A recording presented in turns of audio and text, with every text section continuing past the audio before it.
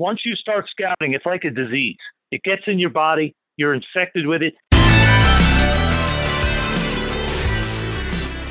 You're tuned in to the Infectious Scouting Podcast with your hosts, Russell Lande and Rick Serritella.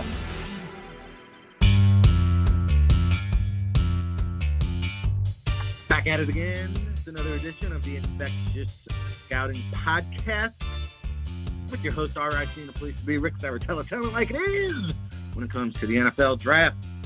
Since 2002, it's what we do. And hey, we got a jam-packed episode for you.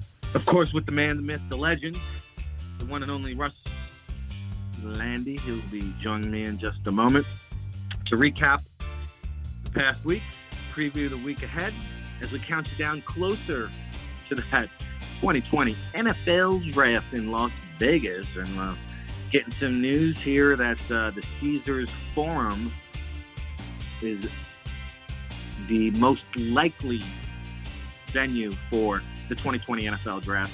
Something to keep in mind if you're booking plans and making reservations to be out there for Las Vegas style.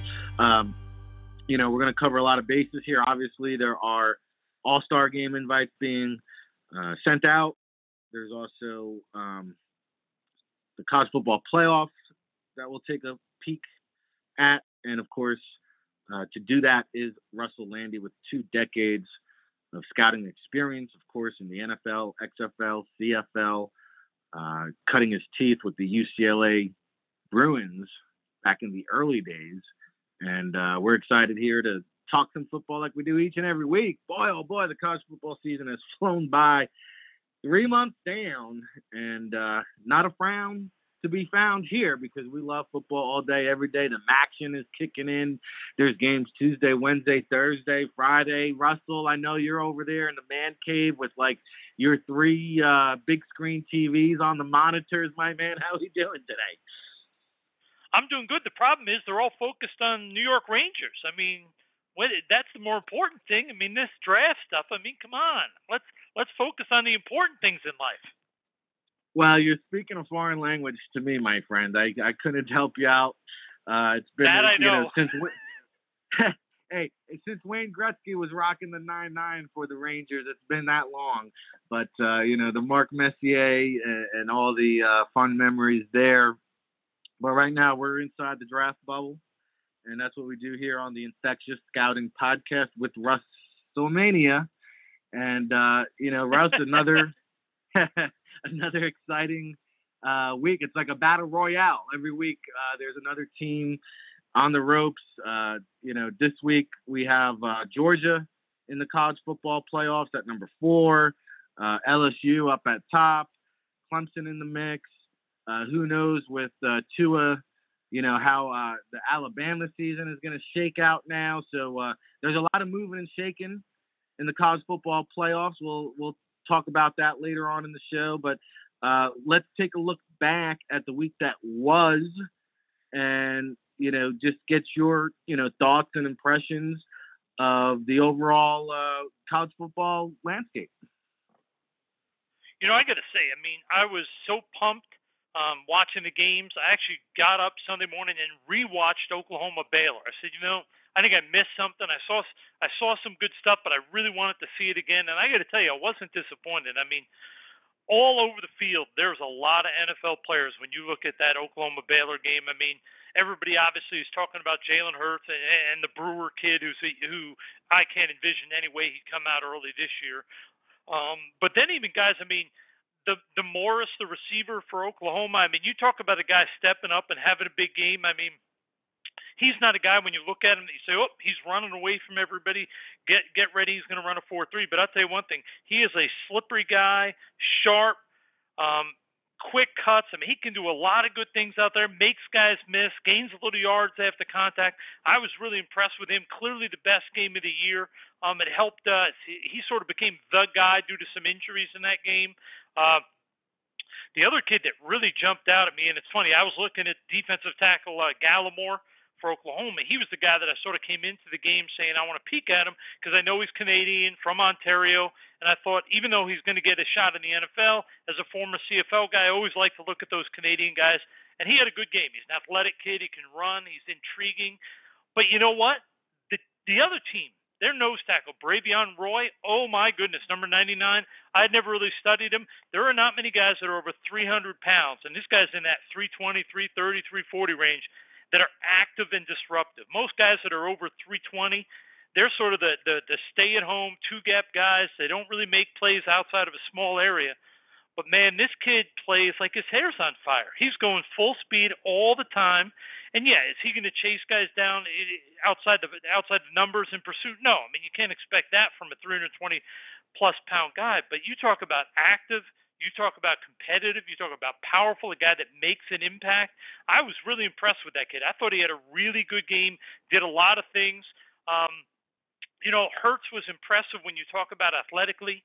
And if you're a team that's saying, you know what, we might want to consider doing a lot of what the Ravens are doing, then I could see you getting excited about his potential. But I think if you're a team that runs a more traditional offense, that throws the ball from the pocket, his accuracy was a real issue in the game for me. I think he missed a lot of plays, left a lot of yards on the field.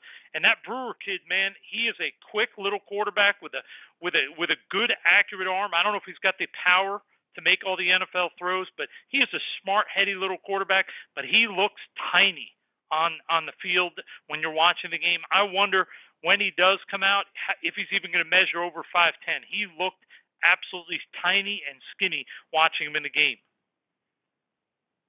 Yeah, and, we could probably spend the whole episode dissecting this game. What a game it was. Exciting for college football fans.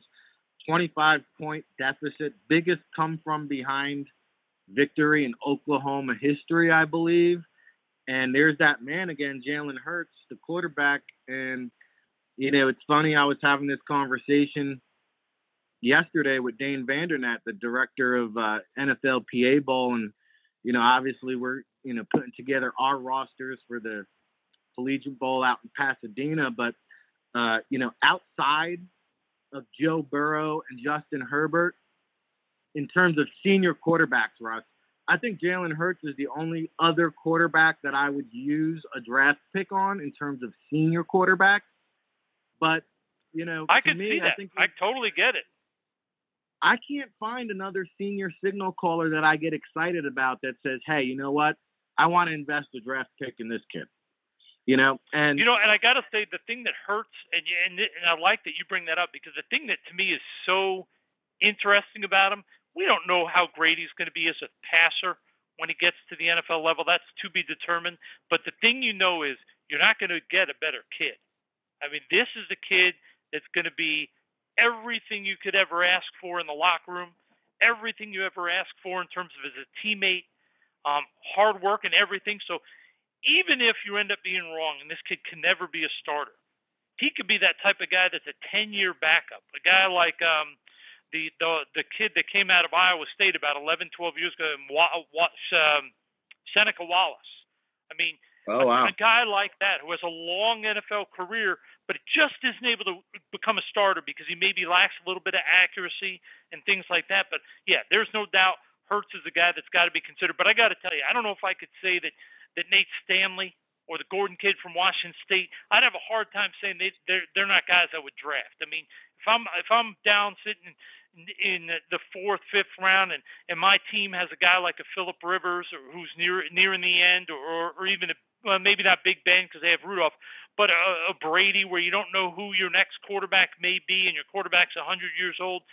I think a guy like a Nate Stanley or a Gordon, someone that's at least shown something, I'd have to consider him. I'm not saying I'd take him in the first 3 rounds, but you get down to day 3, you got to start hoping you could find somebody to come in and maybe give you a chance.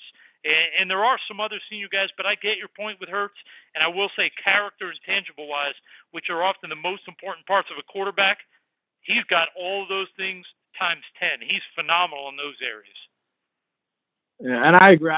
I think Stanley is the next guy in terms of senior class. And, my thing is with Hurts, I agree with you. I think the accuracy is a legitimate concern. And, if I were to take him on day 3, I would feel good about it, but because this quarterback class, and we'll see how the underclassmen declare, but because of the way this quarterback class is currently, I think Hurts gets pushed up to that day 2 range. And for me, I don't know. It's a little too rich for my blood. I'd feel much better about having him on a day 3 draft pick. But, just some other guys real quick in this game. And shout out to Baylor, the magical, mystical ride that they had. Matt Rule and the job he's done there is fantastic. And, hey, keep an eye on that defensive tackle. They got James Lynch. We just released a new mock draft for the NFL Draft Bible subscription package. James Lynch creeping into that first round. As I believe we have Ken Murray, that Oklahoma linebacker. That's a player I'm excited about because you know what, Russ? This guy's got a chip on the shoulder the size of Mount Everest. He's a tough, hard-nosed, mean son of a gun. And just a and he plays like it. Yeah, no, I love his mentality. And that's the kind of player I want leading my defense. So those are 2 guys, I think, moving up draft boards. And, again, we could sit here and talk about Oklahoma and Baylor probably all show long. But we got a lot of other good topics we're going to cover here in the show. We're going to give you a look ahead at the upcoming weekend. We're going to profile a couple small school guys. But, we're getting closer now, Russ, to the All-Star game circuit. Less than 2 months away, which means draft season is right around the corner. Of course, it's always draft season here on the Infectious Scouting Podcast. But, hey, let's go take a dip in the pool. Let's go skinny dipping. Give us the lowdown on a player here that, has kind of popped onto your radar that maybe you're a little bit higher on than some of the other folks out there in the draftnik world. And I probably have mentioned him occasionally, just in passing as we've talked, but there's a kid at Wisconsin, outside linebacker named Zach Baun. I think I'm pronouncing that correct. I didn't know a whole lot about him going into this year. Wisconsin defensive players generally don't get a ton of pub because all the pub there comes from their O-line and running backs. But I'll tell you one thing, when you put on the film of their defense, this kid is almost shot out of a cannon. He's just all over the field, getting in the backfield. He's not only pressuring the quarterback, he's getting hits on the quarterback. He's disrupting plays. He's chasing down running backs. This kid is like the Energizer Bunny. I mean, he is explosive. He's not a real big kid. He's probably about 6'2", 6'3", 230, 235 pounds. But I think when you look at this kid, if you're a team that is okay with a guy that is a little bit undersized at your pass rush position, whether you're playing at 34 or 43, this kid to me has got that juice to get the corner and to be a disruptive force on the edge. I really like this kid, and I don't want to start overhyping and starting to get crazy here, but, the Burns kid that came out of Florida State last year, I mean, a lot of people had questions about him because he was in that 220 to 230s. People didn't know how big he was going to be in the NFL and how productive, but he's been really productive so far. Obviously, the injury is an issue now, but long-term, I think this kid has proven he is going to be a very productive NFL pass rusher. And although this Baun needs to play a little bit better in terms of with leverage, I mean, in terms of when he's rushing, he's got to get that pad level down. I mean, when I watch this kid and his first step off the ball, his explosiveness, his hand use, I mean, this kid gets me excited that if I were a team that liked to not only use undersized guys, but move them around, rush them inside, rush them outside, let those guys sort of be different, I like this kid. I think this kid's got something to him. I think he's a little bit more explosive and athletic in compared to the kid from Michigan that the Patriots took, Winovich. But I think they're very similar in terms of their energy and their intensity and their passion. So to me, I look at this kid and I say, okay, there's no way he's getting out. The second round is the latest this kid's going. And I really think that when all is said and done, you've got to be thinking about first round with this kid because there just aren't many dynamic, explosive edge guys. It's hard to find them. So whether he's a top guy, the top guy, or a second or third guy in this draft in terms of pass rushers, you can't find elite pass rushers. And this kid, to me, has got a lot of the physical tools to be an elite pass rusher at the NFL level. Well, hey, every team needs a good edge rusher. And, there's a lot of buzz around this kid. He's got 14 tackles for loss, 9.5 sacks. So he's really doing a great job. And, I'm going to have to go 2 for the price of 1 because my under-the-radar prospect was actually going to be a fullback because I believe in making the fullbacks great again. But I'm gonna get to him. But because you brought up edge rusher, we're gonna break a little news here, and it has not yet been announced. But speaking of edge rushers, the NFLPA Bowl has invited Cam Gill of Wagner, and this is a guy 6'2" and change, 245, nearly 40 career sacks. He's a handful of sacks away from the FCS record. Again, we've, talking about him throughout the year. Terrence Knighton, Pot Roast, is working with him on the defensive line. And I'm really excited. I'll tell you what, Russ, talking to Dane yesterday and getting this kid into the NFLPA Bowl, it was more rewarding than any paycheck I received, because this is what the game is built for. This is what it's designed to do. Provide a kid like Cam Gill and a platform and an equal playing field to go up against some of these hog mollies, these Power 5 conference players that are going to be out in Pasadena. And you know what? There's a few teams that have him as a day 3 guy. Most teams kind of view him as a priority free agent, but I got news for you. He's going to come into Pasadena, and if he has himself a strong week, he is going to move up draft boards, and that's what it's all about. Oh, there's no question. I mean, giving these kids an opportunity. Wagner, when you look at him just in recent years, I mean, Greg Sinat's in the NFL. I mean, this is a kid that was a tremendous athlete. Wagner's got a long history of sort of having some under-the-radar guys that don't get that initial attention, but when they get into the league, they end up doing well. I'm excited for him. I tell you what, I don't know if I've ever seen the NFLPA Bowl go and find so many guys that everybody isn't talking about. And that, to me, is sort of what's exciting when you talk about what's going on there. I mean, to me, the hardest part of scouting is going to those small schools and comparing them, because you're watching film.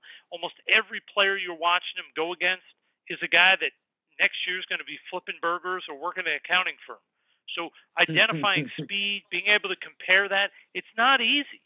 So the opportunity to take a kid from a small school, whether it's a Wagner or Northwest Missouri or an Evangel College, when you can stick them into one of these all-star games, it gives enormous help for scouts to be able to truly evaluate the kid's explosiveness. How does he do when he's not the big fish in a little pond anymore? How does he do when he's just another guy? So I love it. I'm excited to see this kid when I come out there to the NFLPA. My guess is I'm going to get out there, and this kid's going to be crushing it and just stand out above almost everybody, because knowing your history of finding guys, man, this kid's probably going to be a superstar and come out there, and all of a sudden he's going to be a high draft pick, and you were the one who found him and dragged him out to California. Hey, I'm jacked up about it, man. I can't even tell you. I'm looking forward to it. I know Cam ain't going to disappoint. I don't want to overhype him too much and put him up on too much of a pedestal where he can't meet the expectations. But I'm really fired up for Cam Gill. And I'm fired up, too. Speaking of smaller school players, and, they are FBS, but, the Sun Belt Conference down there at South Alabama, 1-9, winless in the conference. But they got this do-it-all running back by the name of Tra Minter. And shout out to Ron Hill, a longtime NFL executive, and both with the league office and NFL teams, and, over 40 years of experience. Hat tip to him for finding this one. And we, hopefully Jim Nagy isn't listening to the podcast right now, because we feel like we kind of snuck one in there right in his backyard at South Alabama, the running back Tra Minter. So we're excited for that one. The one we didn't sneak by Nagy, and he's doing a great job there, Russ, is this Cincinnati fullback, or the Cincinnati tight end, I should say, Josiah DeGuara. And we were all getting ready to mail out his invitation for the NFLPA Bowl to come represent as one of our fullbacks, because he is 6'2". And then the next day, the Senior Bowl invited him, and congratulations to him, well deserved. But Joseph DeGuara from Cincinnati was going to be my under the radar guy, and he's kind of like that tight end H-back mold. I think he'll have to transition to fullback at the next level. So there's my under the radar player for you. Russell Lande, Rick Serritella here on the Infectious Scouting Podcast. We've been doing this each and every week for the past 3 months. Woo, time flies. And, we're locked and loaded. Each week we'll be counting you down to the 2020 Las Vegas draft. And, hey, Russ, we always like to shine the spotlight on some small school players. We already threw a handful out there, but I wanted to work in some small school guys and all the draftnik aficionados that tune in each and every week. I know they appreciate it as well. So hit us with one more small school prospect guy if you can.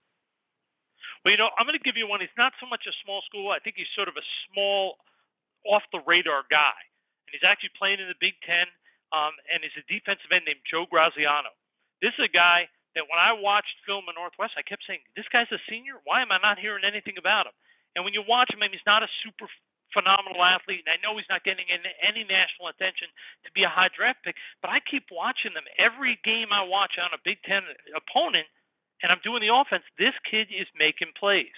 Now, I'm not saying this kid is a guy that is going to be going first round or even first 2 days, but there's something about this kid, and I know he's not a small school kid, but I wanted to bring him up because he's a strong kid. He's a little bit stiff, but he's very smart, plays his position well, plays with a great motor. This is the type of kid that a lot of time comes in that 7th round, free agent type, ends up sticking around in the league for a few years.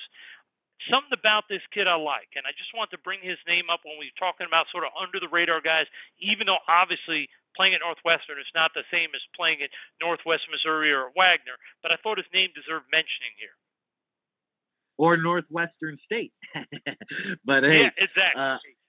I did see he did get an All-Star invitation. I can't remember off the top of my head. I want to say it was the East-West Shrine Bowl. But he will get an opportunity on the All-Star circuit to kind of get that hype train moving along. And, of course, January 18th, you got the NFLPA Bowl, the East-West Shrine Bowl. January 25th, the Senior Bowl. January 26th, the Hula Bowl. We'll see how that shakes out. But, we're breaking it all down. And that brings me up to the upcoming weekend. Russ, I'm going to be shooting up a very short road trip for me as one of my favorite rides up to Piscataway. And I'm expecting an announcement any day about Greg Schiano here, and looking forward to linking up with Mr. Schiano. I'm anticipating him being at this game for the Michigan State Spartans matchup. And, hey, Michigan State has got Brian Lewerke, speaking of senior signal callers, having a down year this year.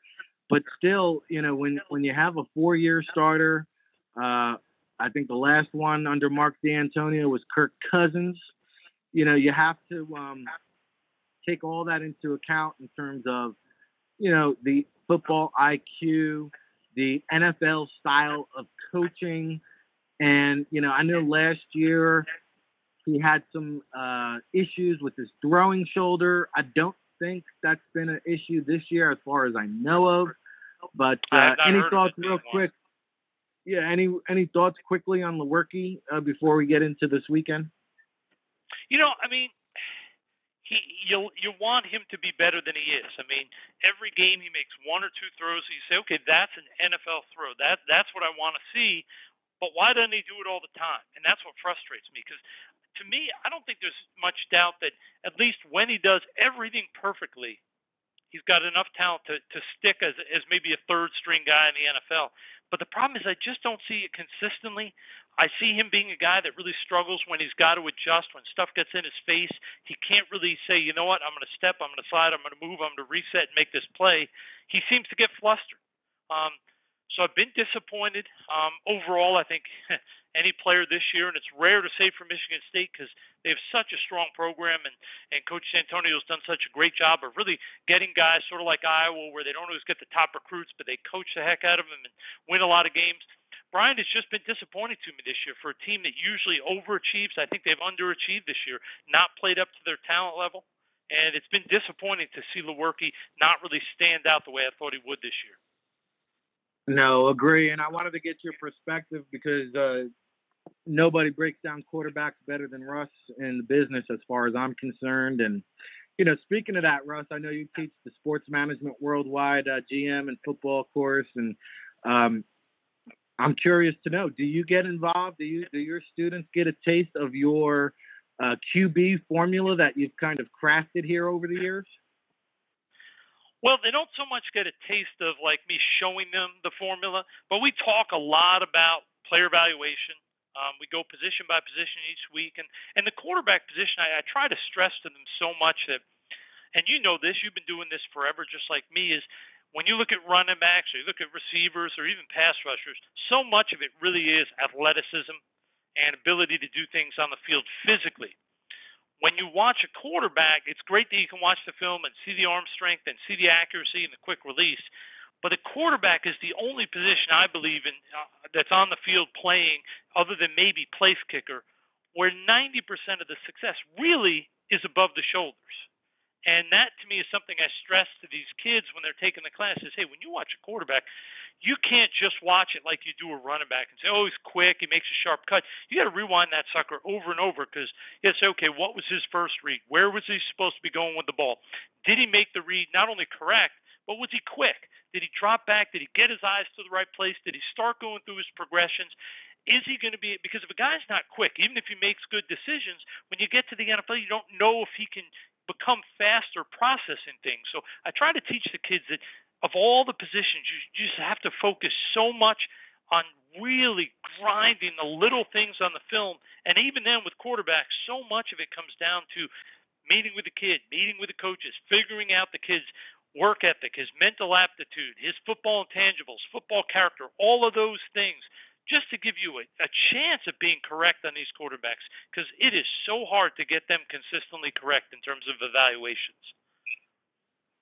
Absolutely, and I think that's really the big appeal to Jake Fromm of Georgia is, you know, what's between the ears, what he does pre-snap, how he's able to read through his progressions and break down a defense, and you can tell he's a student of the game. He probably spends just as much time, if not more time, in the film room as he does in the classroom, and it shows on the field. So, and, I want to make a point there because I've heard a lot of people this week saying, oh, he disappointed versus Auburn. His draft stock is falling. And I know that there were things he missed, and they only scored 21 points, and he didn't put up huge numbers, and no doubt he made some mistakes. But there were about 3 plays in the game, and I didn't write down where they were, but I was watching the game, and I saw 3 times in the game where I said, wow, that was a really smart move. You could see he identified pre-snap what was going on, but when he took the ball, they made an adjustment, and he was able to mentally say, all right, I'm going to get off that, I'm going to go to this, and boom, made the right decision, made the right throw, and got rid of the ball. And I said, okay, yeah, there were some throws he missed, and there were also some throws that I was like, ooh, he needed a little more power there. He needed to drive that throw. Definitely didn't have the best game, but those 3 plays indicated to me just what you were talking about with him, which is above the shoulders. I think this kid gets it, and that is so vital. And when you look at a guy like Chad Pennington, I don't think anybody that ever evaluated Chad Pennington when he was at Marshall came away saying, yep, strongest arm, great athlete, going to be able to win games, just put the team on his back, he's so physically gifted. No, people came away saying, I think he has enough of an arm to maybe get by. He's never going to win any foot races, but mentally he's going to win every battle.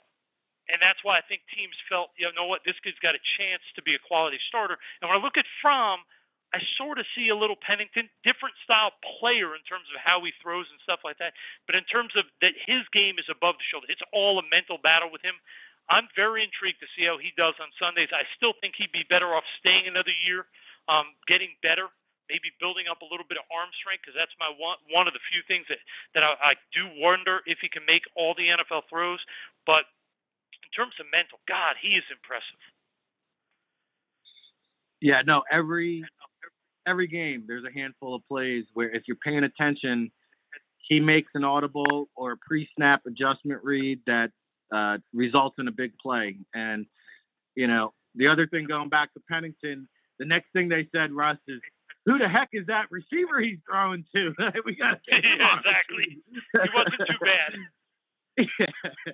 And for those of you who might not know, that would be the one, the only, he got Moss, as in Randy Moss. But we have now, Russ. I'll give you, I know we always like to get some funny stories in, so I'll give you a funny story about Randy Moss. Because I was at the Rams at Gopher at the time, and I didn't grade Moss coming out. I didn't grade him. I was Gopher. I was doing sort of small school things and random assignments, but we're in the draft room, and we had, I don't know how many scouts, a handful of scouts and coaches, and we had gigantic grades on Moss. We had questions about the character and stuff like that. But we had one scout who gave him like a 5th-round grade as a player, forgetting the character, just a player. And I remember our GM saying, he said, hold on a second. He said, and I'm not going to identify the scout because every scout misses. That's part of it, and you have to accept that. But I still remember the GM saying, he goes, and this was a time we still had video cassettes. So he said, get me the cassette of all his catches. So he brought it in, the beta cam tape. We put it in, and we watched every catch of his college career. And he turned to that scout, and he never fired him. The guy stayed with the team. There was no issue with that. But he turned to him and said, I'm not sure what you were doing that day when you went to Marshall. But he said, one thing I can tell you weren't doing is you weren't watching film.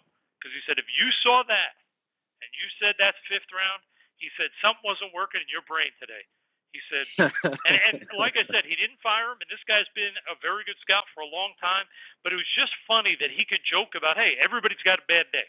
Even the best scouts are going to miss, and he basically said, hey, you had a bad day. You did not grade this guy. You clearly were either not focusing or whatever, because he even talked about in the report, he said, I'm not sure if he can pull away. I don't know if he's got the athleticism. And we're watching this highlight reel saying, wait a second. What? I mean, this guy wasn't just good at Marshall. He may have been the best receiver to come out in 10, 15 years in the draft. So it was just a funny story, and we all laughed about it because, man, when that guy became a star, we ripped that scout up and down. Every time we saw him at different all-star games and stuff, we'd be like, man, it's a good thing he's such a terrible player.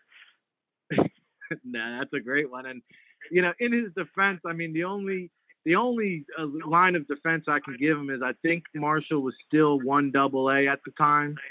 So, I mean, you know, sometimes, you know, you're a little bit hesitant to stand on the table for the small school guy. And, you know, it could be that small school label kind of always sitting like in the back of your head, like, hey, do I really want to put my reputation on the line for this kid? But I mean, no, Moss was just, he was a freak of nature. On next level type of freak. Yeah. So, no, those were some great highlights. And Pennington to Moss, I mean, and that was before the Chad Pennington's shoulder surgery, which he endured, I think, somewhere between the Jets and the Dolphins. He really became a dinker and a dunker, but he was also the most cerebral quarterback in the league. So, Russ, there's going to be a bunch of good quarterbacks in action this weekend. I'm looking at that Penn State-Ohio State matchup. That's looking like the headliner this weekend. Oh, there's no question. That one's going to be a big one. I'm excited to see how Chase Young does if he does get back on the field this week. I'm looking forward to it. But, you know, 2 games I can't wait to see. One of them, I already mentioned the kid from Wisconsin, Vaughn, but I want to see Purdue-Wisconsin for 2 reasons. Bryce Hopkins is a tight end that is not getting a ton of national attention in the media, but you and I have been talking about how much we both like this kid. He just got a Senior Bowl invite. This kid's a really good tight end. I think he's actually going to, at worst, be a second-round pick, could slip into the first round. Well, not only is he going against Wisconsin where Bourne, he's going to have to probably block Bourne occasionally, and maybe Bourne will cover him every once in a while, but Chris Orr, the inside linebacker for Wisconsin, who's super productive, highly competitive. I don't think he's a good athlete. This is a great challenge for Orr to prove to people like me who wonder about his athleticism, can he cover NFL tight ends? And this is an opportunity for Orr to make a statement, and if he steps up and has a good game, then you know what? I think he's going to help his draft stock. And in addition, Purdue's got an offensive tackle named McCann. I think he's a borderline free agent. I think you're talking late round free agent type, not very impressive. Well, again, just like Orr, here's this kid's opportunity because he's going to get Zach Bourne at least probably 30% of the snaps. He's going to have to block him. If he holds his own, all of a sudden McCann can sort of rise up and say, hey, I blocked one of the best pass rushers in America. So that's a game I'm 100% going to watch. And the other one I want to see, Tua gets hurt. Everybody wants to proclaim Burrow the guy, but really there is no definitive guy other than Burrow. There's no other guy that everybody's saying is the guy. Here's a Bears chance to move up. he's been discussed as maybe the third guy. Well, here's his chance to maybe become two, maybe become one, because no one knows to his status until he gets his medical check. Well, he's going against Arizona State. Now, they're not a dominant team. They've lost 4 games in a row, but they do have Coach Edwards. They have a very unique defense. They do things differently. They make it tough on quarterbacks in terms of moving guys around, different coverages throughout. This would be a good test for Herbert to show how does he do in games when the defense does different things, when they line up the same time 3 or 4 times and the coverage is different every time. That's what I want to see. How does Herbert do it? Because I'm not sold on him as a quarterback, so I think this would be a good test to see how he does against an NFL, not caliber in terms of talent, but caliber in terms of scheme defense. And, our guy Marvin Lewis, one of the head coaches for the NFLPA Bowl, he is now a special advisor to Herm Edwards over there on that football staff, which is, really just a kind of a pro, NFL like type of coach. I mean, you got Kevin Mawai, Antonio Pierce. You guys might remember the quarterback from a couple years ago, Berkovici, I think is his name. Yep. But yep. You're right. This is a pro style type of coaching staff, and that, hey, you better come ready, because even though they're like a 500 record, they're in every game. They're competitive in every game, and to your point about Herbert, I mean, I feel like he's played good, but not great. There hasn't been that signature game yet. And, I still think he has all the tools, and I think he'll go. I mean, you talk about the Dolphins and the Bengals and all these teams that need a quarterback. I still think he goes top 10, Russ. I mean, it's definitely just the possible. state we're living in. Obviously, too, his health is going to be big. Where does he check out, and where do people put Eason? I think those are probably the 2 factors that affect Herbert's or Hebert or Herbert, whatever you want to pronounce it, that affect where he's going in the draft. But I got to tell you, as long as he stays healthy, with his athleticism and arm strength, there's no. I mean, I've been wrong occasionally on where guys get picked, but generally with quarterbacks, it's hard to see a guy like him getting out of the first round, regardless of how good or how bad I or you think he is. It's just impossible to find quarterbacks, and that's why they always go higher in the draft than you anticipate. One last quarterback I want to pick your brain on here as we wind it down, Jordan Love. I mean, here's a guy who has had spectacular games, but then on the opposite end of the spectrum, he's had some really terrible games. I mean, there's like 2 or 3 games where he threw like 3 or 4 picks. And, with that being said, he still has a great arm. He can make all the throws. He's got that arm talent, that confidence to squeeze the ball through tight windows. Does he squeeze into the first round, or is he more of a day 2 guy now? Wow, that's a great question. I mean, the reality is, we were just talking about, guys with elite talent, oftentimes, even if they don't play like a first rounder, when the season ends and you start getting into workouts and pro days and coaches get involved, and one of the great and terrible things about coaches involved in the scouting process, and I don't mean this as disrespect to coach. I mean it is both a positive and a negative. Is a coach in his truest form, a coach is a teacher, and a teacher believes I can make guys better. I can correct flaws. I can motivate. I can improve their processing and learning ability. So when they see this kid, they're probably saying, "Oh, yeah, there's a little bit of frustration here, a little bit of inconsistency, but God, look at that talent, look at that arm." And that's why quarterbacks always move up. They always get pushed up, because there are always going to be coaches that not all of them are going to agree on a guy, but there are going to be some that say, I can take this guy's raw skill set and I can make him something. And because of that, I mean, it's hard to say he won't at least be a second and could push into that first, A, depending on how his workouts go, and B, depending on what ends up being the situation with Tua. Does he come out? And if he does come out, does he get full medical clearance? Which I think those will be tied very closely. I don't think he will come out unless the first week of January he gets checked out, and everything they say says you're going to get full medical when you go to the NFL Combine. They're going to say you'll be 100% for this season. If he doesn't hear that in the first week of January, I don't think he comes out for the draft. And if that's the case, yeah, he could jump in the first round. Wow. Well, you know what? This is a rare case with Tua, because if I'm advising Tua, I'm saying, you know what? Just do it, man. Just go, because, you know, last year it was the ankle. Now it's the hip. Yep. I mean, this guy's going to come back again at 6 feet tall. If he gets hurt again, I mean, his career could already possibly be in limbo. They're talking about this is a Bo Jackson type, a Marvin Jones type of hip injury. And it's, you know, it's funny because I was doing that mock draft, and I'm saying, how far does Tua slide? How far does Tua slide? I mean, with Tom Brady getting up there in age, and the New England Patriots sitting on all these draft picks, if he's around for that 32nd pick or 30th pick, whatever, I mean, I have a hard time seeing the Patriots bypassing the heir apparent to Tom Brady. Yeah, well, I agree with you. I mean, if you're the kid, it doesn't make a lot of sense to stay in school. But I could understand, and I wouldn't be shocked if he does, if they say you're not going to be healthy and ready to roll anytime for the NFL to give you clearance. So you may end up being a second or third round pick because of this. He may decide to go back and say, I want to be the first, because getting that first, you get big money in the top 2 or 3 picks. But you know what? When you look at this kid, if he's healthy, wow, he's awfully good. And I think some team, if he comes out, even with medical questions, I think somebody late in that first round, I agree with you, somebody's going to roll the dice. A Chargers team, Patriots team, somebody that's looking for the heir apparent, the next guy.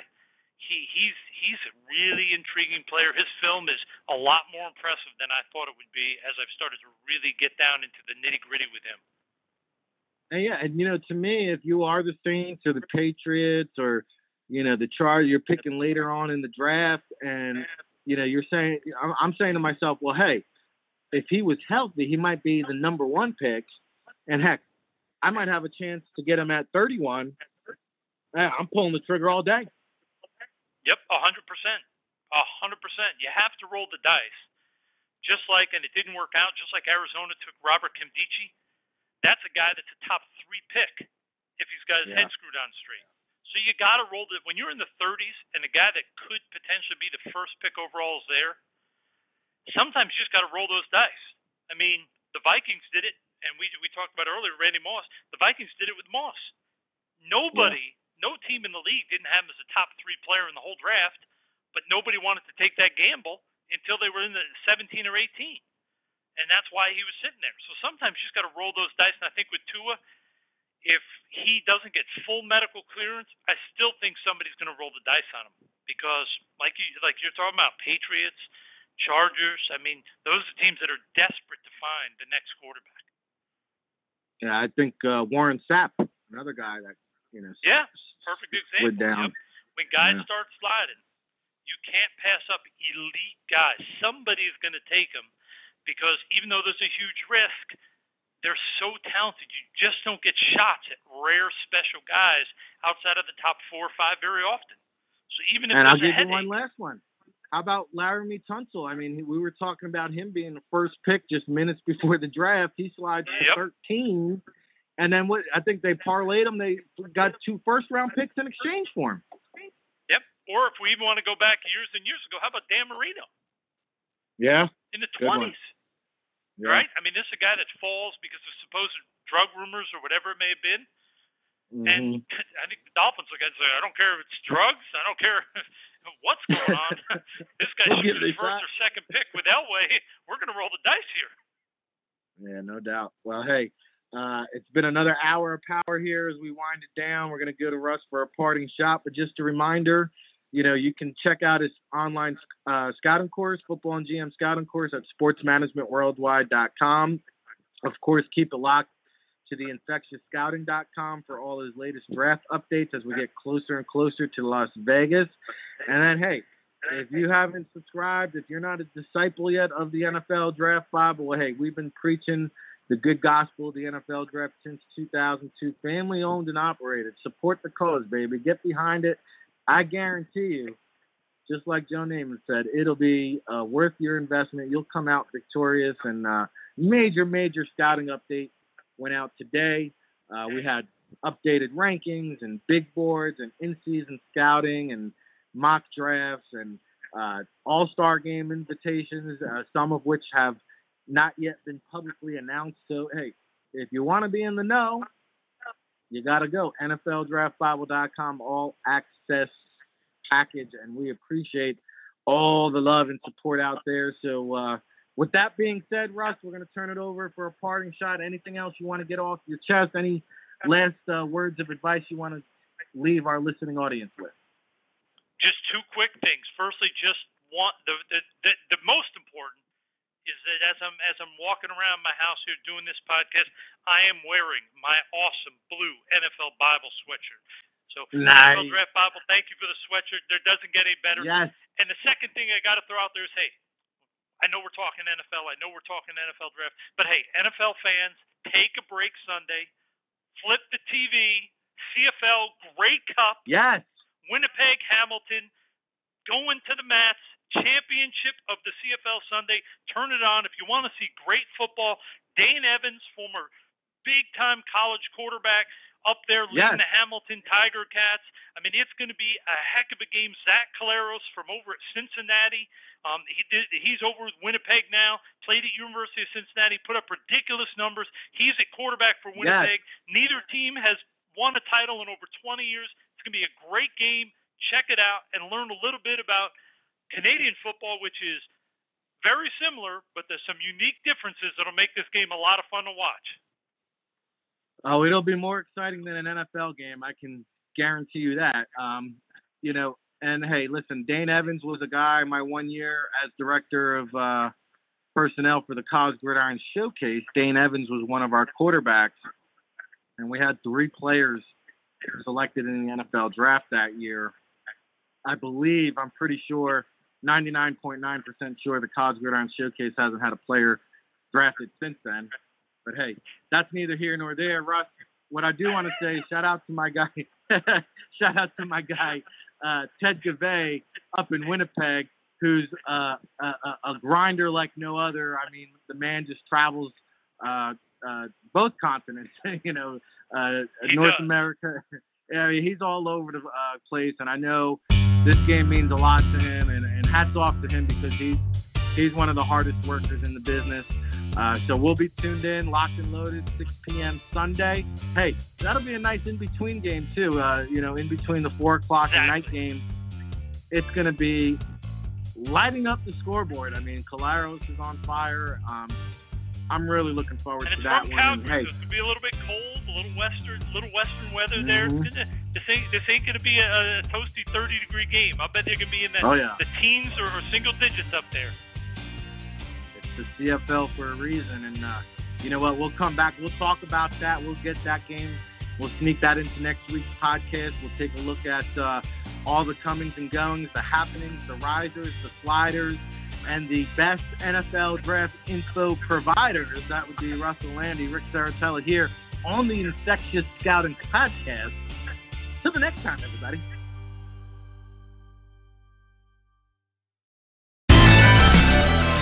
Once it gets into your stream, there's no vaccine.